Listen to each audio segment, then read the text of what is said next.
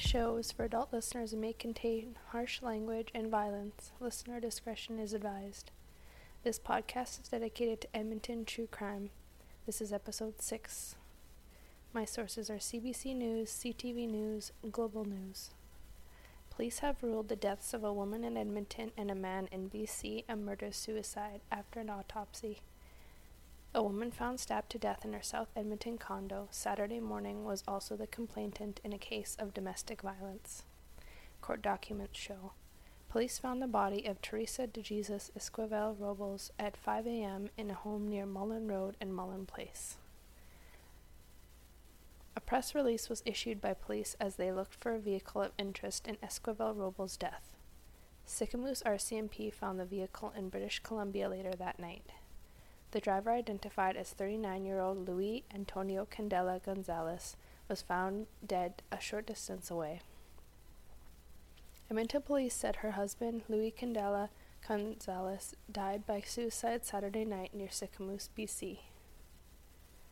Court records show that in the past 6 months, Candela was charged with assaulting Esquivel, also 39, and their 17-year-old son. On 3 occasions leading up to his wife's death, Candela was taken into custody and released. On July 11th at 2:28 a.m., on the day of his wife's body was found, he posted his wife's name attached to a rose.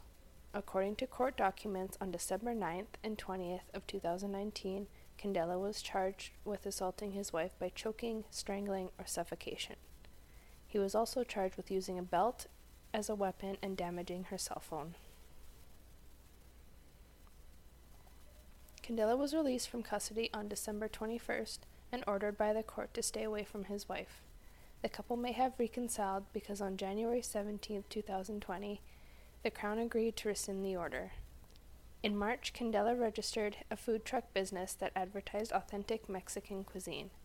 The website for Candela's Mexican Food Truck Limited is still active, but the Facebook page has been deleted. It's not clear if the business ever got off the ground.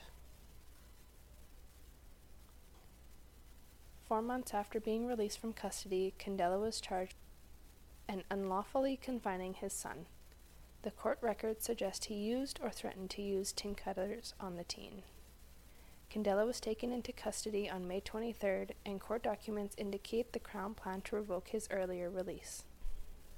But on June 15th, he was granted bail, with the court again ordering him to have no contact with his wife and son.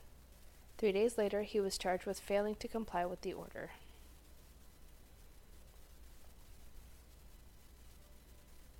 Candela was taken into custody on June 25th and remained behind bars for 5 days before a judge released him on a 24-hour house arrest. He was ordered to have no contact with his wife or son. He was also forbidden from driving and ordered to stay in the province unless he had permission to leave Alberta from his bail supervisor. Less than 2 weeks later, Esquivel was dead and Candela's body had been found outside his truck in BC.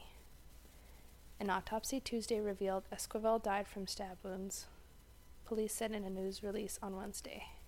Police also said the Coroner's Service of British Columbia continues to investigate Candela's death, but Sicamous RCMP do not believe it's criminal in nature.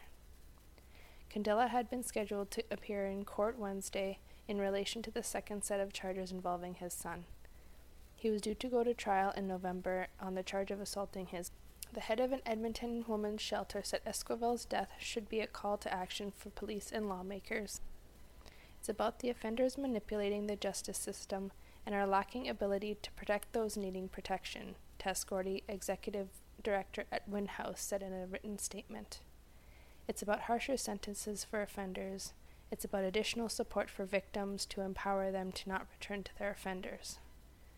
Gordy says it's estimated that one woman in Canada dies every 6 days due to domestic violence, a rate that may be increasing during the COVID-19 pandemic.